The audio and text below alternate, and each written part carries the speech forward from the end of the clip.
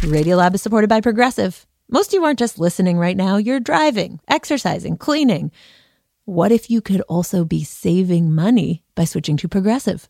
Drivers who save by switching save nearly $750 on average, and auto customers qualify for an average of 7 discounts. Multitask right now. Quote today at Progressive.com. Progressive Casualty Insurance Company and Affiliates. National average 12-month savings of $744 by new customers surveyed who saved with Progressive between June 2022 and May 2023. Potential savings will vary. Discounts not available in all states and situations. Radiolab is supported by Betterment. Let's talk about you and your money. You like to relax every now and then. Your money likes to work. And Betterment is the automated investing and savings app that makes your money hustle. While you're catching up on sleep, your money is up early, automatically reinvesting your dividends. Your money is a total workhorse, so you don't have to be, because you've got Betterment, the automated investing and savings app that makes your money hustle. Visit Betterment.com to get started. Investing involves risk. Performance is not guaranteed.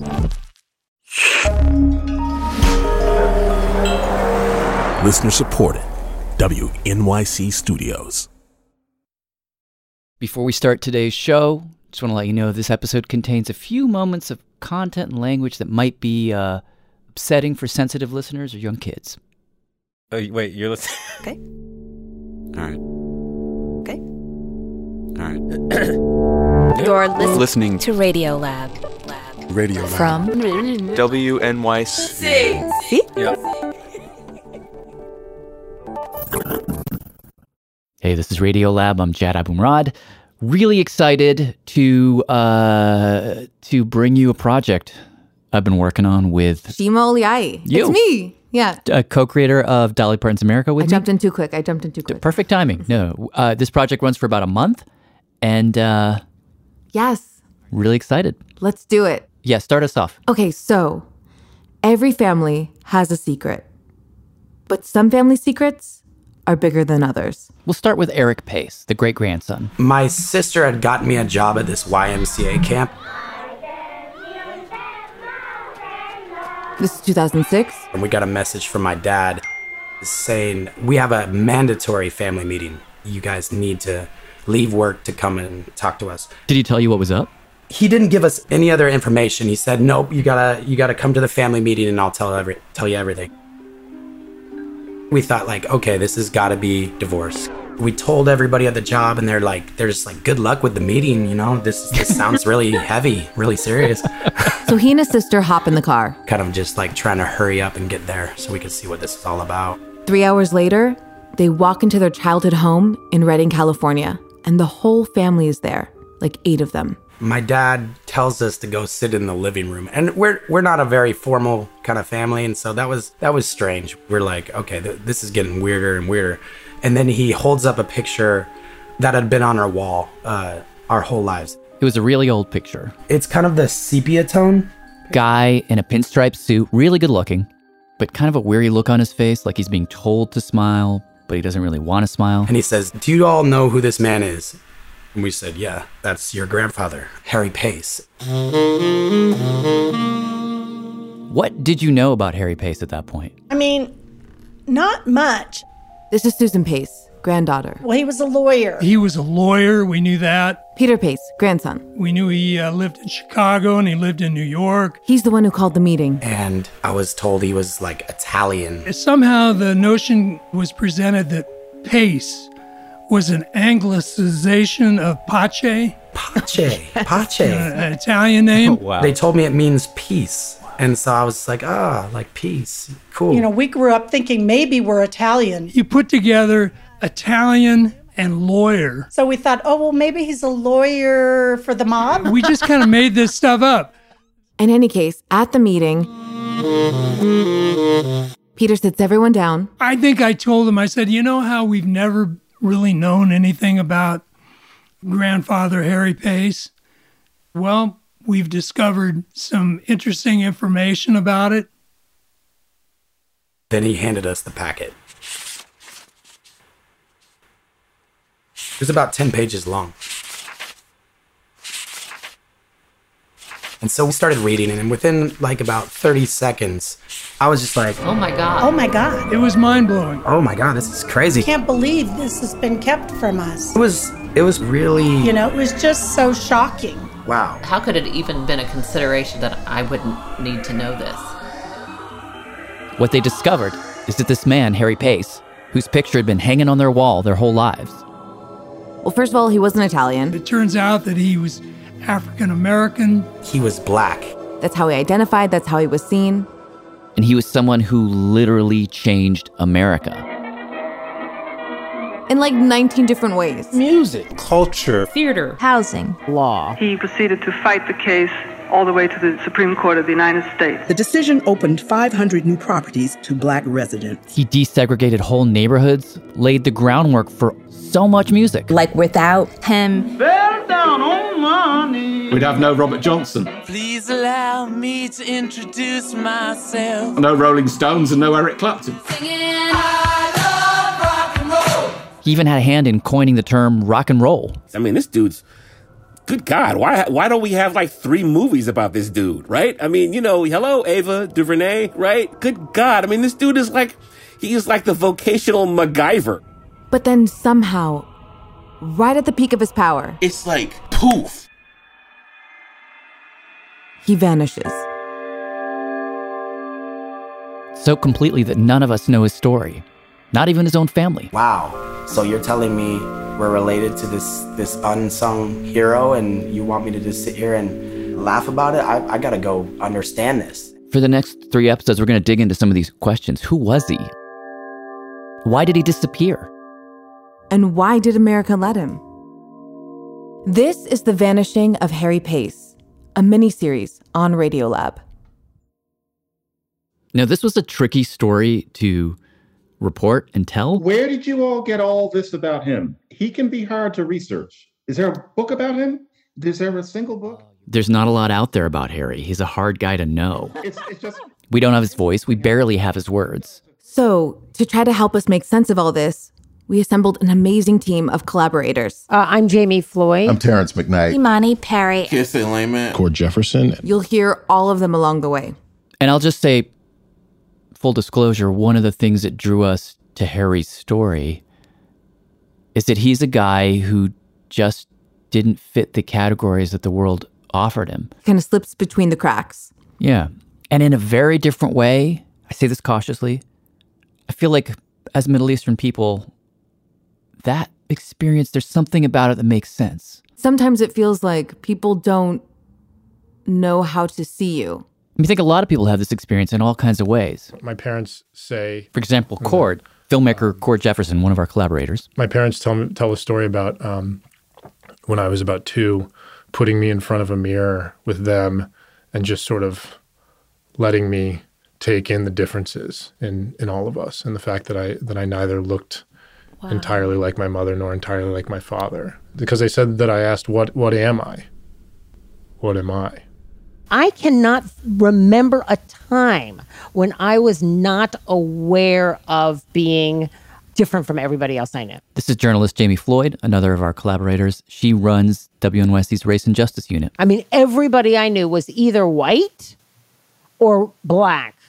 There was nobody else who was kind of coffee colored with an afro like me. And I mean coffee with some milk in it. To this day, I feel a lot blacker than I really am. Like in my mind, I am really black. That doesn't mean my black friends and colleagues always see me as black. And so it is complicated. And then when you step into the multiracial... Okay, so we'll get back to Jamie and Cord and the family soon-ish, but we have a lot of ground to cover. So first... We're going to take you on an audio roller coaster through what they discovered in those pages. Chapter 1, The Rise. Okay, let's go. He was born in 1884. 1884 in Covington, Georgia. Scholars David Sussman and Emmett Price. Which is about 32 miles east of Atlanta. A very picturesque place that's been used for a lot of movies and TV shows, like Just a good old boy. The Dukes of Hazzard was shot there, and In the Heat of the Night, and other films and TV shows that needed a good antebellum background. Now remember, Scholar Willie Ruff. Harry Pace was born just a few years after emancipation. About 30 years after the Emancipation Proclamation. His parents were slaves. Grandparents, actually. One of the things we know about Harry, or we think we know, is that his grandfather owned a plantation, raped one of his slaves, she had a child, and that child was Harry's grandfather. Which helps to tell us why Harry himself was so fair-skinned, which played quite a role throughout his life. This is journalist Paul Slade. To our knowledge, he has written the only book that's out there about Harry. What do we know about Harry's father and mother? So we know that his father was named Charles. Charles is a blacksmith. We know that his dad died when he was really young. 5 or 6. Dad's gone. Mother is Nancy Frances Pace. And we think that Harry's mother was a laundress. So, if that is true, then we do know that the type of folks whose laundry she would be doing would be of significant means. She was a single mom, so no doubt she took Harry around town with her as she was picking up laundry and dropping it off. And so he was able to see a huge swath of people that most average kids wouldn't have access to. It was probably pretty eye-opening for him at a young age. Cord Jefferson again? I have no idea, but I just think that he probably saw people treat his mother pretty horribly as a servant, as somebody who you give your dirty underthings to. My grandmother and grandfather were domestic servants at a rich white man's estate in Ohio. If you see yourself as being part of the underclass, I think that there's some anger that develops with that. One of the things we do know about Harry is that later in his life, he would write a brutal revenge story. Through all these years, he had held this bitterness, this desire for revenge against those of his own blood who had cheated him out of the heritage and the life that properly belonged to him. About a young mixed-race kid like him who tracks down his white ancestors and kills them. He thought of himself as being a special avenger of God, an instrument to be used in bringing about punishment. So yeah, there might have been some anger there. In any case, by the time he's 10, 11... Harry clearly excelled in Latin, in Greek. He played music, he sang. I think even at that point, it must have been pretty clear that Harry was a phenomenally bright kid. And at the age of 12, he is sent to Atlanta University. Who paid for it, by the way? From the brochures of the school that I went through from that time, they had donations. Got it. So he got a scholarship. Yes. I mean, Atlanta University was the spot. It was the intellectual mecca for black folks. I think the motto of Atlanta University is "I'll find a way or make one." How boss is that? What? I'll find a way or make one. Watch me. Professor Charles McKinney. Okay, so take us back to Harry. What do we know about his life on campus? We know that when he gets to school, this cat was well-dressed. This dude... He's a handsome man. There's one picture you can find where he's about 17. Dark jacket, starched white collar. Closely cropped hair, wavy. Slight smirk. It seems, I would say, pleased with himself. All of the young black women would have fell for this dude. It's writer Kiese Lehman, by the way. He couldn't be the country boy that he was from Covington. His first few years, he sings a cappella in the choir. Joins a debate team, writes for the school newspaper. He works his way through school. Working as a printer. He was what was known as a printer's devil, which is some kind of print shop job. A printer's devil? Yeah. A young boy at or below the level of apprentice in a printing establishment. Are you just getting that from the internet just now? Just looked it up. Oh, wow. While he's at Atlanta University, he finds out that the white printer's devil is making more money than him. What does he do? He quits. He says, enough of this. I refused to be treated in this manner. Okay, so he's printing, he's singing, he's learning to advocate for himself. All that's just warm up because by far the most important thing that happens to him at Atlanta University. Well, the most significant thing that happens to him there is that he meets W.E.B. Du Bois. William Edward Burghardt Du Bois. One of the greatest thinkers America has ever produced.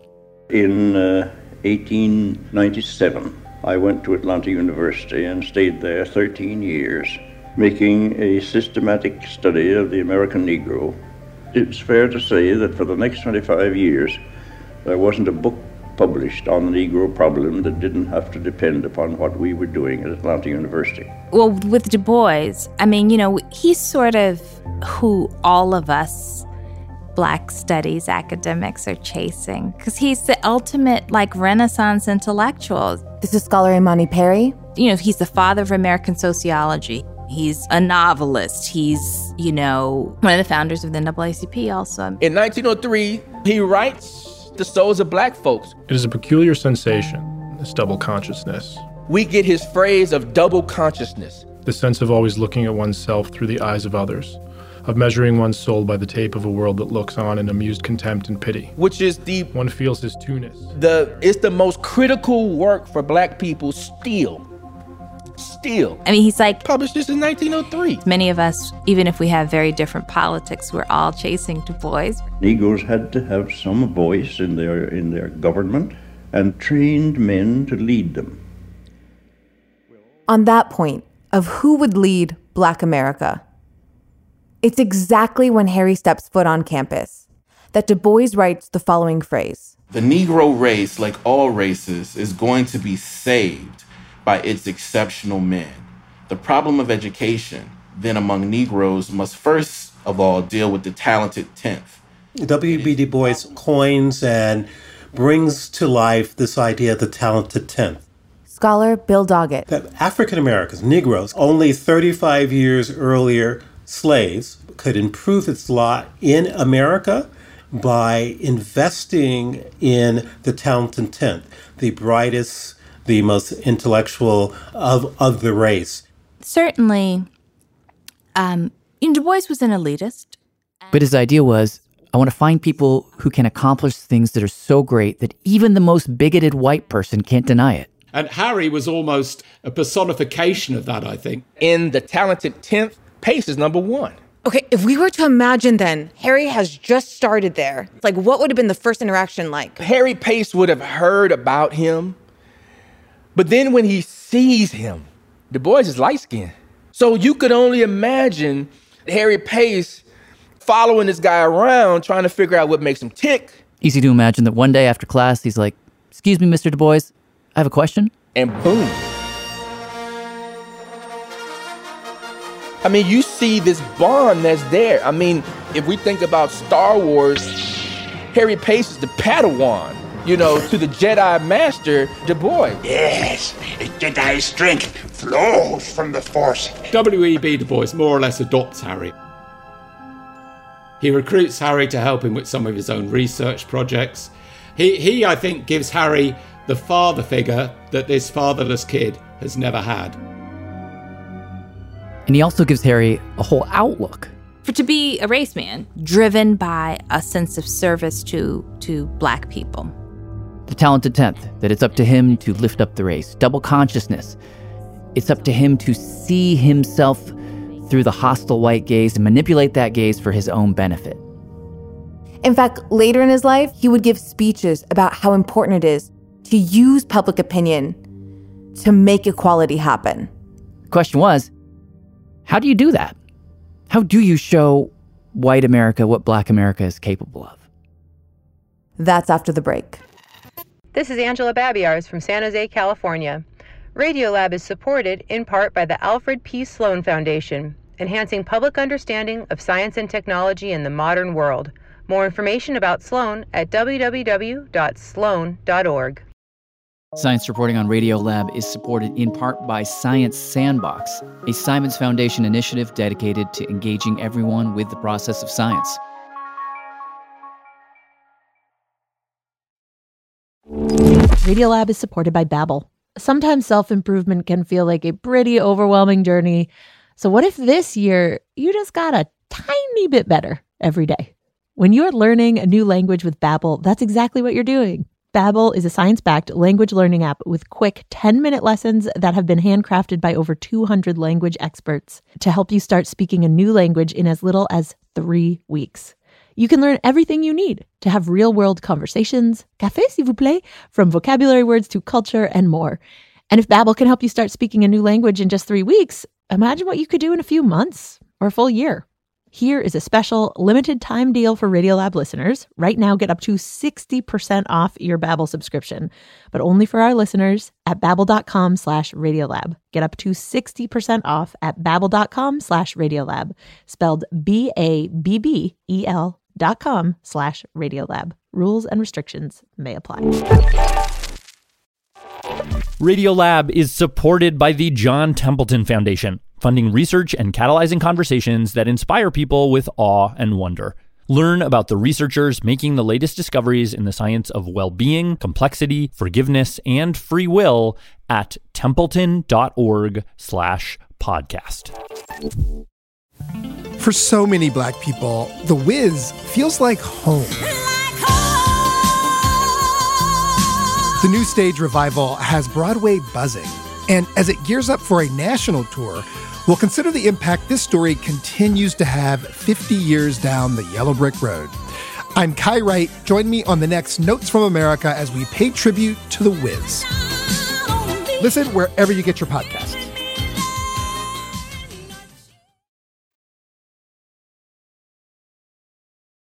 Okay, this is The Vanishing of Harry Pace, a mini-series on Radiolab, Episode 1. That's Jad Abumrad. I am Jad, you are... I'm Shima Oliai. And we are here. Yeah, we're two people making a podcast. Let's do this. So get us back to the story. Okay, so Harry Pace, talented tenther, Du Boisian race man that wants to uplift as he climbs. The question is, how? How are you going to do it? And the answer he comes up with through a roundabout series of events ends up creating this amazing thing that we're celebrating the 100th anniversary of pretty much right now. But it begins at a bank. So 1907. Harry is working at Solvent Bank on Beale Street in Memphis. He taught Latin and Greek for a while. He tried to start a magazine. And now he was working at a bank. Harry's there at Solvent Bank, sitting at his desk. And a man who turns out to be W.C. Handy walks in.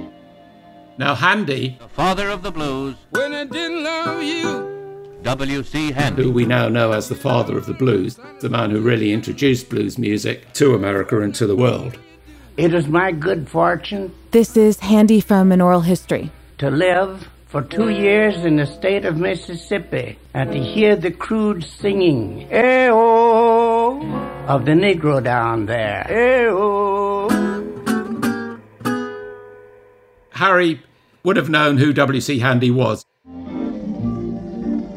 Obviously, first of all, they have to talk about the mortgage business. Mr. Handy, please sign this form and that form. As the meeting draws towards an end, all the mortgage business is completed. I imagine Harry hesitating for a moment and wondering, do I dare do this? He might not like it. What's he going to say? Should I show him my lyrics? Turns out Harry had been writing some song lyrics that he probably had in the top drawer of his desk. The way I imagine it, he gets up his nerve, he takes a deep breath, he does show Handy his lyrics, and lo and behold, Handy rather likes them. Shortly after that meeting, they get together and start writing songs. The first song that he collaborated on Harry with was called In the Cotton Fields of Dixie. I can do any of this. One of the most exciting moments in this series was I finally found the sheet music for the song after much hunting, and Jad, Jamie Floyd, and I ended up visiting John McWhorter at his home in Queens. John McWhorter, and I teach linguistics and some other things at Columbia University. And in my off time, such as it is, I am a great lover of music. Right now, I'm in a room where I believe there are 850 Broadway cast albums. And I'm straight.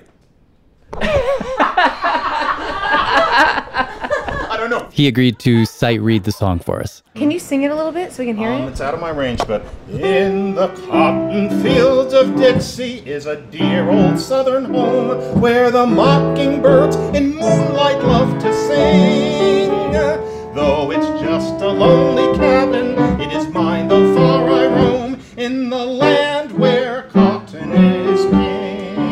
I'm not a tenor, I'm a baritone. That's where That's where it's written. So it's not a good song, but that's what he. That's it's did. better than I thought it was going to be. It grows on you, doesn't it? Damn it! I think the chorus isn't bad. If you swing your ears and don't listen to the words, if you don't think about what it's about. We are struggling to understand what are they trying to accomplish. Are they trying to advance a people? Oh, they wanted to make some money.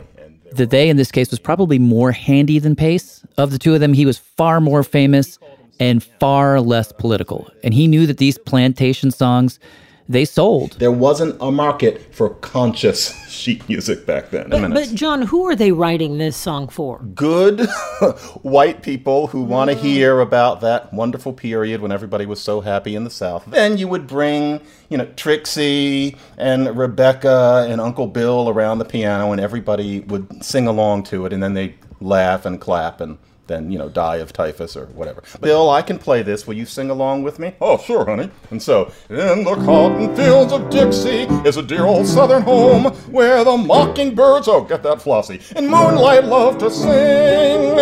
Okay, Wilbur, can you come do harmony with me? Well, I guess I could. Okay, so, just a lonely cabin, it is mine the far roam, in the land where cotton is king. That's what this was for. And then Aunt Madge would bring some lemonade. Here y'all go. Because this is their form of entertainment. That's all there was. This particular song, they wrote it, paid a guy $50 to publish it, and he ran off with their money, which is karmically something. I don't know. Then they make another song called Beale Street Blues. It sells pretty well. And then suddenly they move from Memphis to New York City. When they move to New York, their goal is to set up shop in and amongst all of the other Tin Pan Alley houses. So all white. Which are all white-owned. We're going to compete with everybody else, show them we have just as good, if not better, material. Problem is, unsurprisingly, they run into a lot of racism. There are accounts of white music publishers literally accosting them in the street. Now, at this point, the way that things worked was the sheet music was sold in dime stores, and most of those stores were white-owned. So what Pace and Handy decided to do is they hired white piano players, song pluggers as they were called, to go into those dime stores and demonstrate their music. Oh, so would this be the thing when you'd walk into a place and you'd grab a sheet music and be like, I wonder what this sounds like.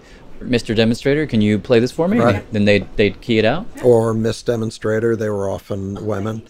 Oh, they were women. Yeah, some of them. It's so interesting to think about the sheet music passing for black or white, just like, like a person. Right. This is historian Elliot Hurwitz. He says the strategy worked. They're making all this money. I mentioned 1918, 1920. Abel Graham goes off in inquiry. Yellow Dog Blues. People love it. It sells huge numbers of recordings. Wah, wah, wah, wah, wah. And then?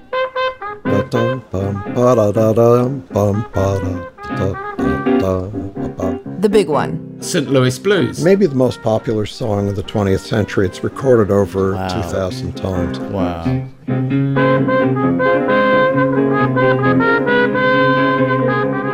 There are St. Louis Blues recordings by Stevie Wonder.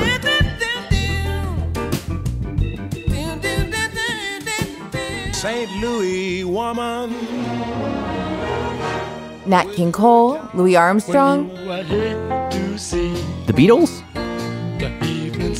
Herbie Hancock. People will be recording that for another 100 years. So the product that these guys produced was immensely important and spread all over the world and really helped American folklore and American styles and ways of thinking. It's through these two men, primarily, through Pace and Handy, that this pervades and permeates mainstream American society. So white people in Ohio have their sheet music on the piano and they're playing it at parties. People are buying recordings of their records in Australia, in England, eventually in Korea and in Russia. This is how America really invades the world.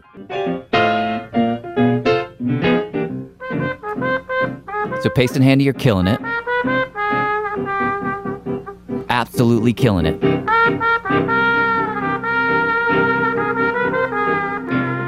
But at the height of their success, there is this sharp division. Handy is really stuck on sheet music. The old world of sheet music sales.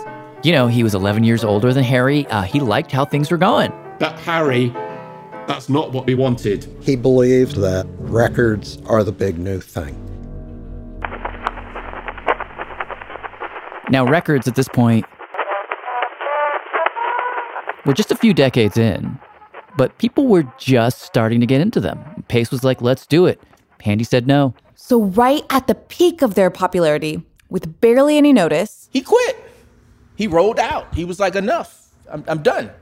Harry Pace bailed out of Pace and Handy. Harry also poached a good number of Pace and Handy's staff. Oh. Right the way from the post room to the accounts department. Mostly people in their 20s. Do we have any idea how this hit him? Oh, yeah. What does he say? He says, all in, down and out. He talks about, I was broke in the bank and blind and, you know. Blind? How could Pace do this to me kind of thing. But for Harry, this was about more than just music. Remember, Pace is a race man. He's got a mission. He's a race man, the same way that Du Bois is a race man. Harry Pace is all about black people, of how do I uplift, right, while I climb. And in the record industry, there was a lot more uplifting to do there than in sheet music. Because basically you had three main white record companies, and what they were releasing was almost entirely these really demeaning minstrel songs. All coons look alike to me. Like All Coons Look Alike to Me and The Phrenologist Coon. The Phrenologist Coon. Bill Doggett again. He says it is impossible to overstate just how massive minstrelsy was at this point in time. The minstrel show is the behemoth of American entertainment at the turn of the century. It is based on the demonization of blackness. You had white bands dressing up in blackface, singing outrageously racist songs based on overblown stereotypes. You know, the watermelon, the fried chicken, the big lips. And he told us about a songwriter, Bob Cole, black man, who Harry definitely would have known about. What makes it even worse is when a song like this is good. John Wortham actually played us one of Bob Cole's songs. This is Robert Cole. Yeah. And so, if you like a me like I like a you, and you like me just the same, and then they're under the bamboo tree, and it's about a jungle person from Matabulu, and it's in this dialect, and Jesus Christ, the song is very catchy. Bob Cole had an issue with the coon song, all of the extremes. He had a lot of trouble with that. And so all of a sudden, one day, I believe it was 1910 or 1911, he made a decision. I don't know if he was drunk or what. He walked into a lake and drowned. Wow. Here is the most successful black writer of his time period. Wow. I don't think it's an accidental drowning. So the idea that Harry would want to move on from sheet music, this was the context, right? The white companies were releasing these minstrel songs. That's all they were doing. They were putting out circular platters of white supremacy and destroying lives in the process.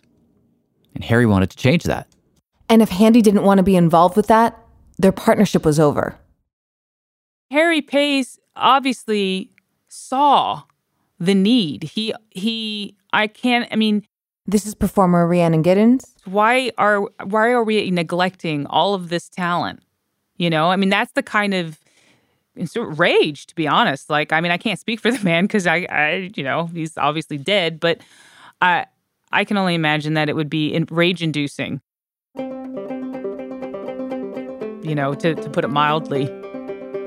So I can only imagine, you know, that all got funneled into, you know, let's do this ourselves. He understood that who makes records, under what conditions, and to what effects really matters. He understands that those are political issues. To him, this is not going to be a regular business. No. Pace definitely saw it as a social movement as much as a purely commercial one. But Pace, being the businessman he was, went out and got funding for it. He got a board of directors with Du Bois and others on the board. Media historian Tim Brooks. How old is he? Harry would have been 36 at the time. The first question he had to consider. What to call it? Well, he wanted to call it something that spoke of black pride. Do you know who named it? I do. For several months at the end of 1920, Harry was writing letters to W.E.B. Du Bois. The idea of calling the label Black Swan actually came from Du Bois. He told Harry, before you were born, there used to be this singer. She's soprano? So Black Swan, the name itself, was named after an opera singer. Elizabeth Taylor Greenfield, and that was her moniker. She was known as the Black Swan. The first concerts were 1851, 1852. When she made her debut in New York City, curator Dewandalyn Reese, she was brought out on the stage and there was laughter. Audiences were jarred and laughed at her. They couldn't make sense out of what they were hearing out of that body. She had a magnificent voice. Looking back, it's this magical moment. Even in slavery days, when a black woman could command this kind of attention. So that was very much in the air. So in May of 1921, almost exactly 100 years ago, Harry Pace launches Black Swan. When he launches the company, it is hailed in the black press. Chicago Defender, May 7th, 1921. News of the completion of the first list of Black Swan records, which are now ready for delivery, will be received with great interest and enthusiasm by our people all over the United States. When the announcement was made that a company had been formed to manufacture phonograph records by our artists, a great uproar was caused among white phonograph record companies who resent the idea of having a race company enter what they felt was an exclusive field. They could see what a huge deal it was. I've got one of their first press ads here from May 1921. Ask your dealer for Black Swan Records, the only phonograph company owned and controlled by colored people using exclusively Negro voices and musicians. So the only records using exclusively Negro voices and musicians. Yes, that was a slogan and a fact. You remember FUBU? FUBU runs the fashion world. FUBU clothes. FUBU, right? The style, the vibe, the feel. For us, by us. This was the 1920s version. I'm just keeping it real. All stockholders are colored. All artists are colored. All employees are colored. And what did they release? What was their first record? There was At Dawning by Ravella Hughes. Okay. And For All Eternity.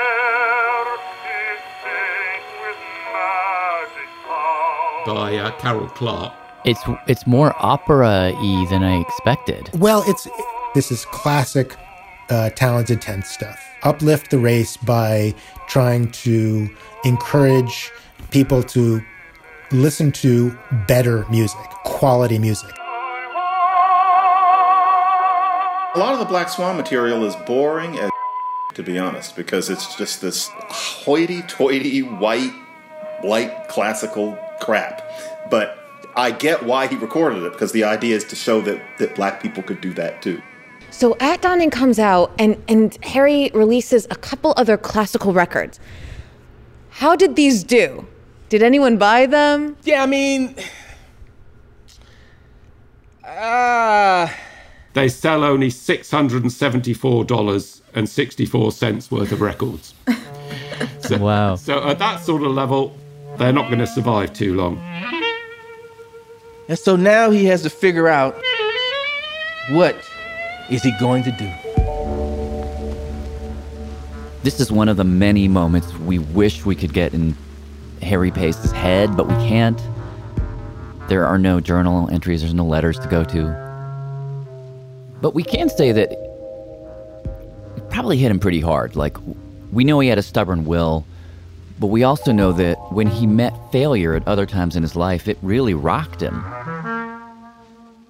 There's a short account from a writer named Mara Stewart, who apparently knew Pace personally, and he describes a moment after Atlanta University when Harry was working on Beale Street trying to start a magazine with W.B. Du Bois. It failed, and as he describes it, Harry looked out the window and, quote, "There was the Mississippi River, swift and deep, at the foot of Beale Street."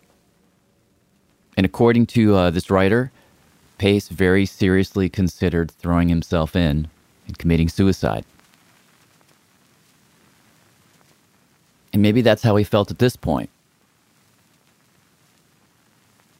But then, a very lucky break that would change him and American music forever. Can you describe the moment where all of the fortune changes? So, Harry Pace, trying to figure out what they're doing. It's 1921.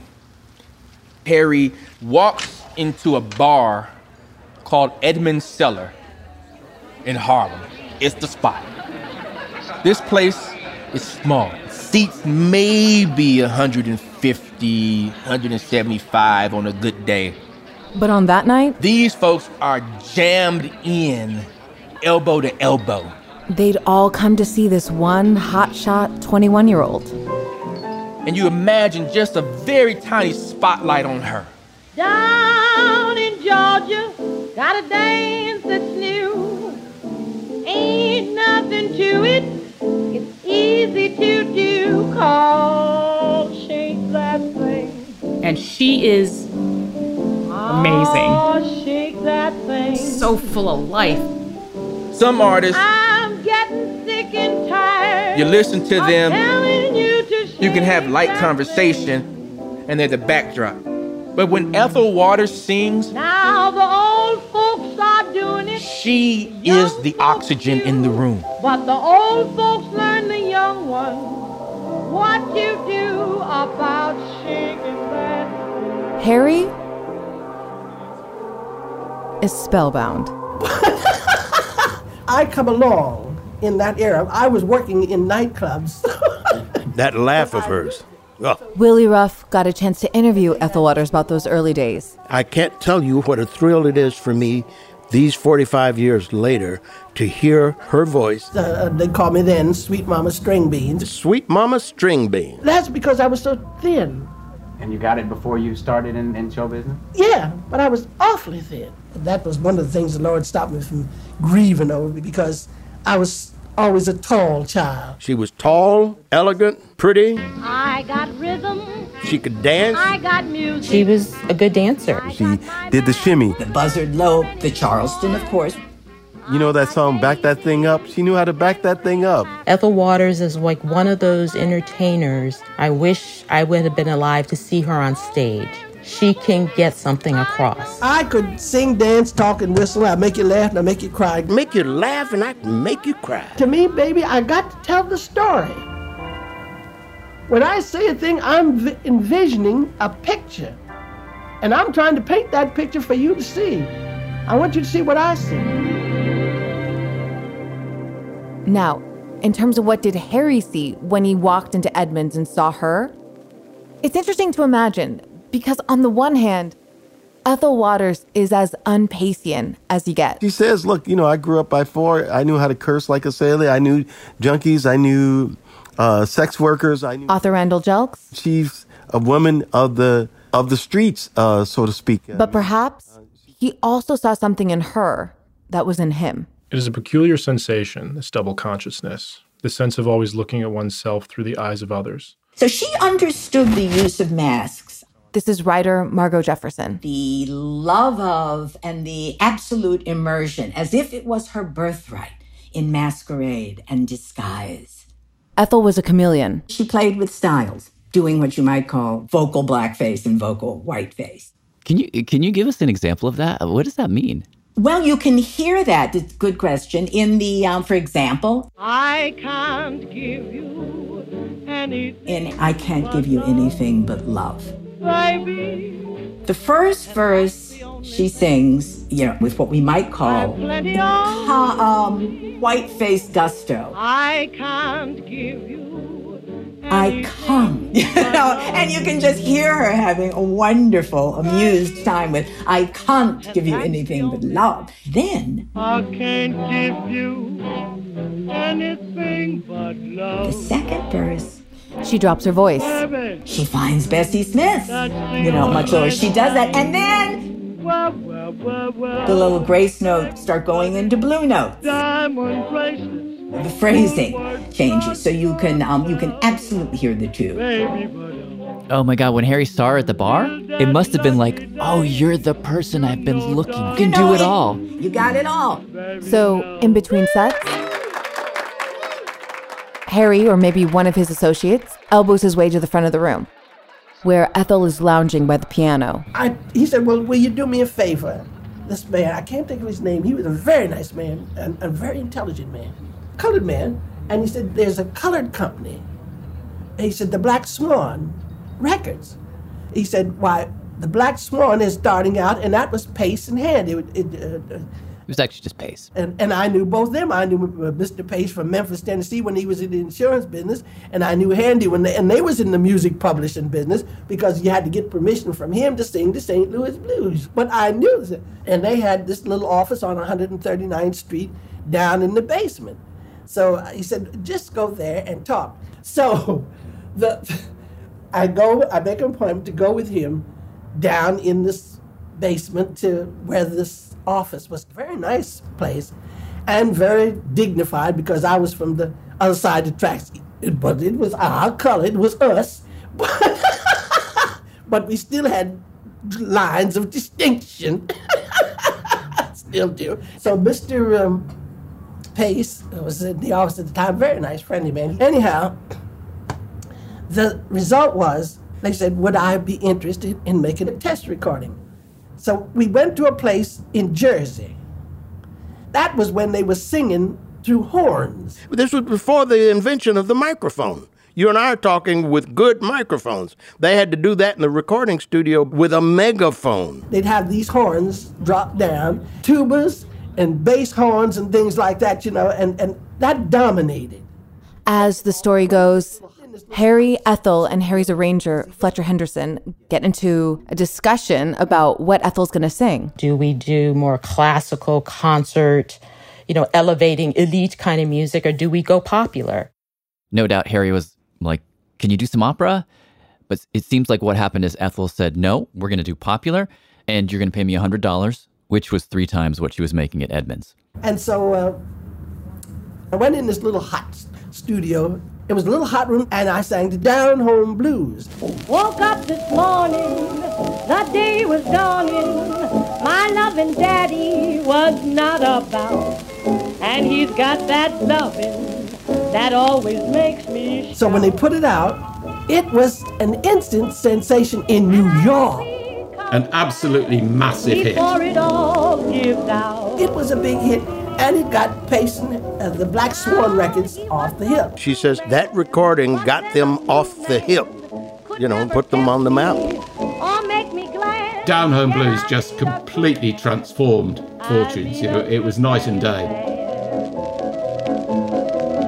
'Cause I ain't been gotten, that don't mean I can't be had. The success of Down Home Blues was so big, it kept on going back to the press again and again. Some because I'm snappy, some call me honey. Quite a few think I got money. Harry always used to claim he sold 500,000 copies of Down Home Blues in 6 months. Probably a bit of an exaggeration. Harry is hyping it up for all he's worth when he gives that figure. But it's hard to appreciate. Music of the past can sometimes sound really far away. It's hard to appreciate what an atomic bomb Ethel was. You could argue that from this moment forward, she became the first crossover artist in American history. She was Beyonce before Beyonce, right? I mean, she was on stage, she was in the movies, she was a recording star, so she's a superstar. As soon as Ethel hit, Harry basically does a 180 from opera to blues. And he starts spitting out press releases full of lies just to stoke the hype. So this was dated December 24th, Christmas Eve, 1921, in my newspaper, the Chicago Defender. How I loved that paper. Ethel must not marry, sign contract for big salary, providing she does not marry within a year. This is the contract? Ethel Waters has signed a unique contract with Harry H. Pace, which stipulates that she is not to marry for at least a year, and that during this period she is to devote her time largely to singing for Black Swan Records. It was due to numerous offers of marriage, many of her suitors suggesting that she give up her professional life at once for domesticity, that Mr. Pace was prompted to make this step. Side note, Ethel Waters was openly in a relationship with a woman. Harry would have known this. She was dating another woman named Ethel, a dancer, and they were famous in Harlem for getting into screaming matches in the streets. New York Age on the must not marry contract. But she played along. Upon receipt of these documents, Miss Waters is reported to have smiled and prominently attached her signature to the contract, which was returned to New York without delay. Miss Waters' contract makes her now the highest salaried colored star in the country. There is no diminution in the number of prospective swains. I'm sorry. Swains is a word that we should bring back. Information is to the effect that there is no diminution in the number of prospective swains, however, and that each city visited adds its quota to the list of victims. This is an amazing sentence. I mean, what a beautiful... She must have felt amazing. This is in the newspaper. Oh my God, yeah. It's just like everybody's famously aroused by you. In any case, only a few months after that big hit, after Ethel signs the contract, Harry was getting the tour underway. They start touring as Black Swan Records. I mean, we'll later see Motown Records do this, Stax Records do this, Bad Boy Records do this. All of the record labels that come later in terms of black-owned for black folks, they take the same model. The tour actually kicked off in Washington, D.C., November the 17th, 1921. Paul spent months scouring old newspapers to put together the only full account that we know of this tour. Started in Washington, then Philadelphia. They played New York. A little later it was Baltimore. Spent a long time touring around small towns in Ohio. Paul says at first they played little Nickelodeons in black-run theaters. Cincinnati, they played Little Rock. Ethel would always headline. Woke up this morning. She was the big star. Lower down the bill, maybe a comedian. In one case, they had some acrobats. And all along the way, it's like one of those Avenger movies where superheroes just keep making cameos. Like, that just keeps happening. For example, in New Orleans, that's where Fletcher Henderson met Louis Armstrong. Was on this tour? On this first tour? And it ultimately, that's the meeting that led to Louis Armstrong joining Fletcher Henderson's band and, inventing swing music. Oh my God. Louis Armstrong was an unknown young trumpeter at the time. So there was Louis. Also, in a few of the early days, Jack Johnson. One of the greatest fighting machines in the history of boxing. Jack Johnson was the first heavyweight boxing champion in America, maybe the most famous person in the country at that point. And he was the reason for that phrase, Great White Hope. White people hated that he was so good, kept throwing up challenger after challenger. He always beat them. Johnson rushes in, lands an uppercut, 3 left hooks, a tremendous barrage of punches. Apparently on the tour, he'd do little comedy skits. I have been requested to tell just how I knocked out so many of my opponents. And he would tell stories. He put the moves on Ethel at one point, but she brushed him off. Speaking of Ethel. Jubilee is proud to have with us tonight a talented lady, Miss Ethel Waters. Thank you, Ernie, and hello, Len. It's a privilege to be here. Another thing that happens is that Ethel Waters appears on this new thing called the radio. Here I go again. Sings a few songs. Just hearing trumpets blow again. So that makes her the first black woman to ever sing on U.S. radio. Wow. I was the first, and I was the first colored person. Having that voice transmitted across the airwaves was extremely significant. But anyway, let me get back on track. As the tour gathered force, Ethel was determined that they should play dates in the South because her argument was that all the records that have sold for Black Swan, all that music originates from the South.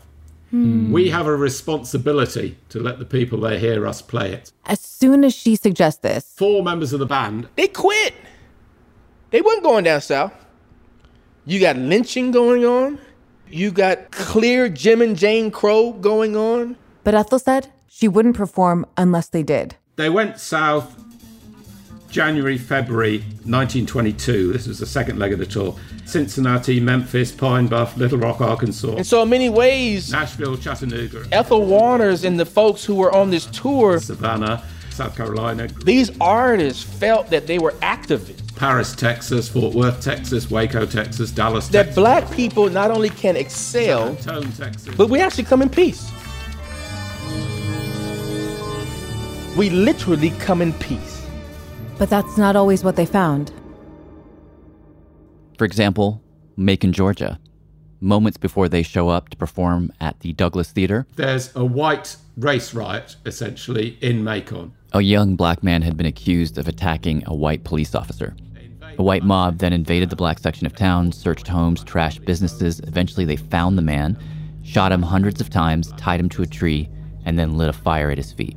They then take the body, they throw it into the back of a truck, and they drive it into the center of Macon's black neighborhood, which is where this theater, the Douglas Theater, is. And they, depending on which account you believe, they either throw the body actually into the lobby at the Macon, or they throw it up against its main entrance. I played Macon, Georgia. Here's Ethel remembering that moment many years later. And I got there just a few, they had just removed, say, about a half hour before I got there, the remains of a person that had been lynched, a man that had been lynched. And you never sense the pall that comes over. It just, you could feel it. You didn't see nothing. But 10 years later, when Irving Berlin writes the song Supper Time, Supper Time, for Ethel, which is an anti-lynching song, that's the incident that Ethel thinks of to fuel her performance.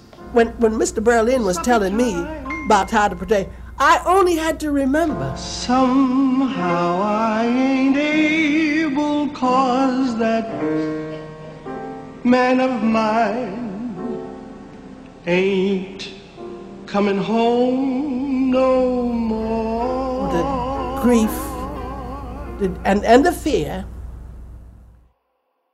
In any case, I gotta say, the fact that this tour even happened is kind of a miracle. Yeah, absolutely. as the Troubadours toured through the South, something surprising happened. Black Swan became quite a chic thing for people right at the top of white society. He says nouveau riche white people started giving each other Black Swan records as wedding gifts, and Harry started adding shows to the tour. What would often happen is that they'd organise what they called a midnight frolic after the main show on a Friday or a Saturday night. It would start about 11 o'clock at night and it would run probably till about 2 or 3 in the morning. And this would be a whites-only show. Is this like the equivalent of Brooklyn hipsters coming in and slumming? Yeah, I think that's probably right. One of the strangest, most amazing details of this tour is that at a few of these midnight shows, for Ethel Waters' big entrance, the electrician would kill the lights. The stage would suddenly be plunged into complete darkness. Ethel would then walk onto stage, holding a giant Japanese fan that covered her entire body, and behind the fan was her dress made of 100% radium. Wait, you mean radium like the element? Yeah, absolutely. Oh. So the whole building is pitch black and all you can see is Ethel on stage. She then snapped shut her fan, and what the crowd suddenly sees is this woman. Illuminated by the light of this radium dress.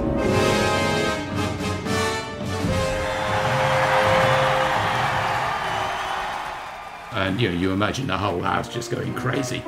Wow. That's This is 1922. It's so good. No one would have seen anything like that. That is crazy on so many levels. It was Black Swan Records' most incandescent moment. But ultimately, that was the beginning of the end. Almost, yeah. I mean, it's like a wave cresting and breaking. Everything was brilliant. It looked as if, the company's good luck would never end, and then suddenly the wave crashed. And everything just went to Chapter 2, The Fall. now it went to in stages. When Harry got back from tour, things were going great. I've got an extract here from one of his letters to Du Bois. We were selling around 7,000 records a day and had only 3 presses in the factory, which could make 6,000 records daily. Oh my God. Oh, dang. Literally, he is selling records faster than he can make them. Desperate to keep up, he buys an entire record pressing plant in Long Island. And then the white response, that backlash. The white record owners got pretty pissed. September the 1st, 1922, you've got workers at the plant. They're shoveling coal into the furnace which powers the plant. And one of them discovers a 3-inch shell in the coal. They discover a bomb. Chicago Defender, September 16th, 1922. At the Black Swan plant. Just where the bomb came from could not be ascertained. The officials of the company were alarmed at first, lest it were the work of white competitors. The Daily News carried a picture of the bomb, which was of unusually large size. And if that shell had gone into the furnace, it would have blown the whole place up. Yeah, I have in my hand here a letter from Harry Pace to the board of directors of Black Swan Records. During the past few months, we have been the target of attack from our competitors. The desire seems to be that we must be put out of business by any means, fair or foul. The white labels had woken up, and they were coming after Harry. The white backlash. It was clear then that there was profit to be made producing and distributing music for black people. Harry's success had proven to the white companies, oh, there's a market here. There are over 12 million colored people in the United States. There are millions of people who have money and don't want to buy minstrel songs. So all of a sudden, in the space of just a few months, just about every record label, every white-owned record label, launches its own specialist Race Records imprint. My dear Dr. Du Bois, the summer has been very dull for us. The white companies have, every one of them, gone in for colored business, teeth and toenail. Paramount comes along in August 1922, launches its own race label. Columbia, as early as February 1923. And the really big one was Victor. August 1923. It's caused a serious slump in our sales. That's like suddenly discovering Google or Facebook have decided to operate against you. Another phase of oppression from which we are suffering is the attempt that is going on to wean away our singers from us. And so the poaching begins. Trixie Smith gets pulled away. My man rocks me with one steady roll. Trixie Smith, we haven't talked about her yet. She was a Black Swan artist, coined the term rock and roll with one steady roll. On this Black Swan release. She gets poached. They also poached Carol Clark, who recorded spirituals for Black Swan. And of course, Harry hit the roof.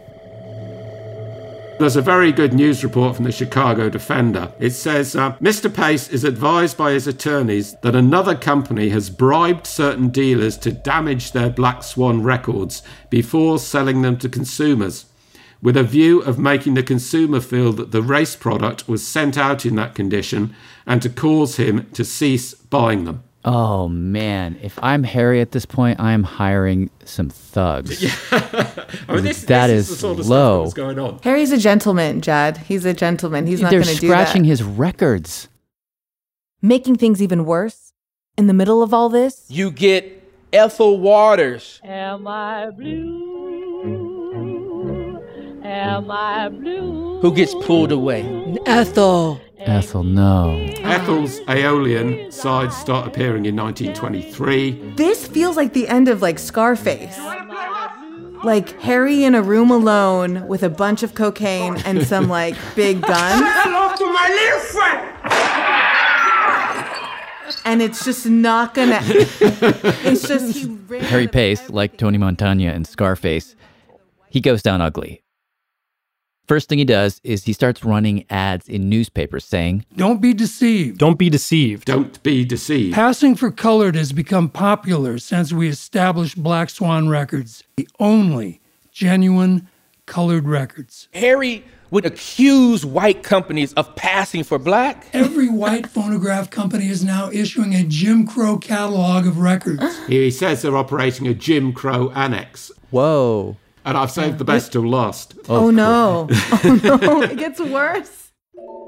This is desperate measures for desperate times. Harry, at this point, is in a bind. What he desperately needs to do is to get some kind of Black Swan product out there on the market to fight back. But the white companies had stolen all his stars. What is he going to do? So he decides, what he does is... he does the exact opposite of what he's known for. As he accuses the white labels of passing, he himself gets his hands on a bunch of unreleased music by white bands.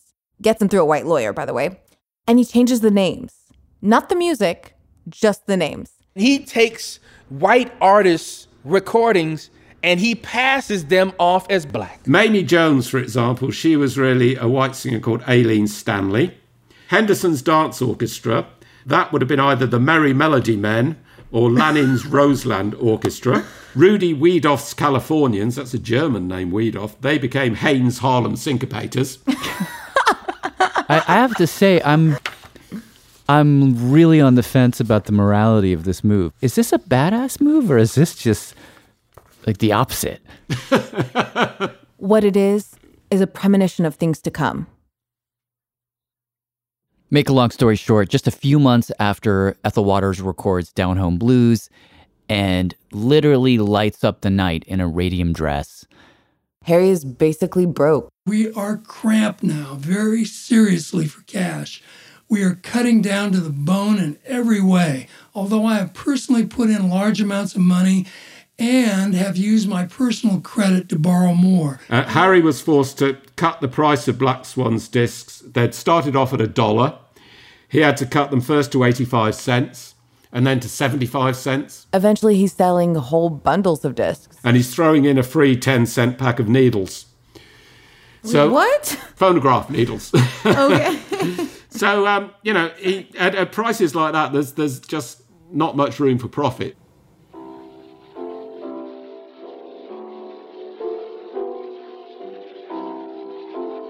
Harry holds out for as long as he can.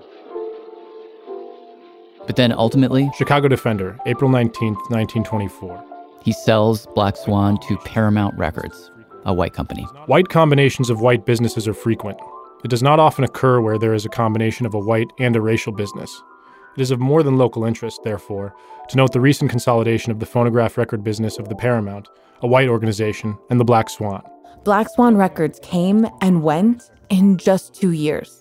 But if you think about it, if you think about what came before and what came after, it was a pretty gigantic domino to fall. Black Swan really hastened the process of the white labels giving black artists a chance. And it only needs to be a couple of years for Robert Johnson to have died before he ever recorded a note. That process had been delayed by just a couple of years. We'd have no Robert Johnson. And with no Robert Johnson, oh my God, you've got no Rolling Stones and no Eric Clapton. That's weird to imagine. Once you take that brick out, the whole tower starts to look pretty shaky. I mean, it's all historical speculation, really. Here's what we'll say. Everything that we just told you about Black Swan and Ethel and all the stuff, that's just the first part of Harry's story. This guy lived 5 lifetimes in one. And the craziest part is yet to come. There is a conspiracy. There is, they threatened my family. They threatened Harry Jr., your father. They threatened Josephine. It's poof, that's haunting. In the next episode, Harry's record roulette starts to spin out of control. So after 60 years of battle, how many more years did he owe you, right? How many more years did he owe? That's on the next episode of The Vanishing of Harry Pace. The Vanishing of Harry Pace was created by Jad Abumrad and Shima Oliai and is presented as a collaboration between Awesome Audio, Radiolab, and Radio Diaries. The series is based on the book Black Swan Blues, The Hard Rise and Brutal Fall of America's First Black-Owned Record Label by Paul Slade. We had original music from musician Hania Rainey, her song Buka off the album Essia. Our editorial advisors are Kiese Lehman, Imani Perry, Cord Jefferson, and Terrence McKnight. Jamie Floyd is our consulting producer. Our fact checker is Natalie Mead. Series artwork was created by Katia Herrera, and special thanks to Nellie Giles, Ben Shapiro, and Joe Richmond. Next episode is right on the heels of this one. Thank you for listening. Yeah. Radiolab was created by Jad Abumrad and is edited by Soren Wheeler. Lulu Miller and Latif Nasser are our co-hosts. Susie Lechtenberg is our executive producer. Dylan Keefe is our director of sound design. Our staff includes Simon Adler, Jeremy Bloom, Becca Bressler, Rachel Cusick, David Gable, Maria Paz Gutierrez, Sindhu Nyanasambandam, Matt Keelty, Annie McEwen, Alex Neeson, Sarah Kari, Ariane Wack, Pat Walters, and Molly Webster, with help from Sarah Sandbach, Karine Leong, and Candice Wong. Our fact checkers are Diane Kelly and Emily Krieger. Radiolab is supported by the John Templeton Foundation, funding research and catalyzing conversations that inspire people with awe and wonder. Learn about the researchers making the latest discoveries in the science of well-being, complexity, forgiveness, and free will at templeton.org/podcast.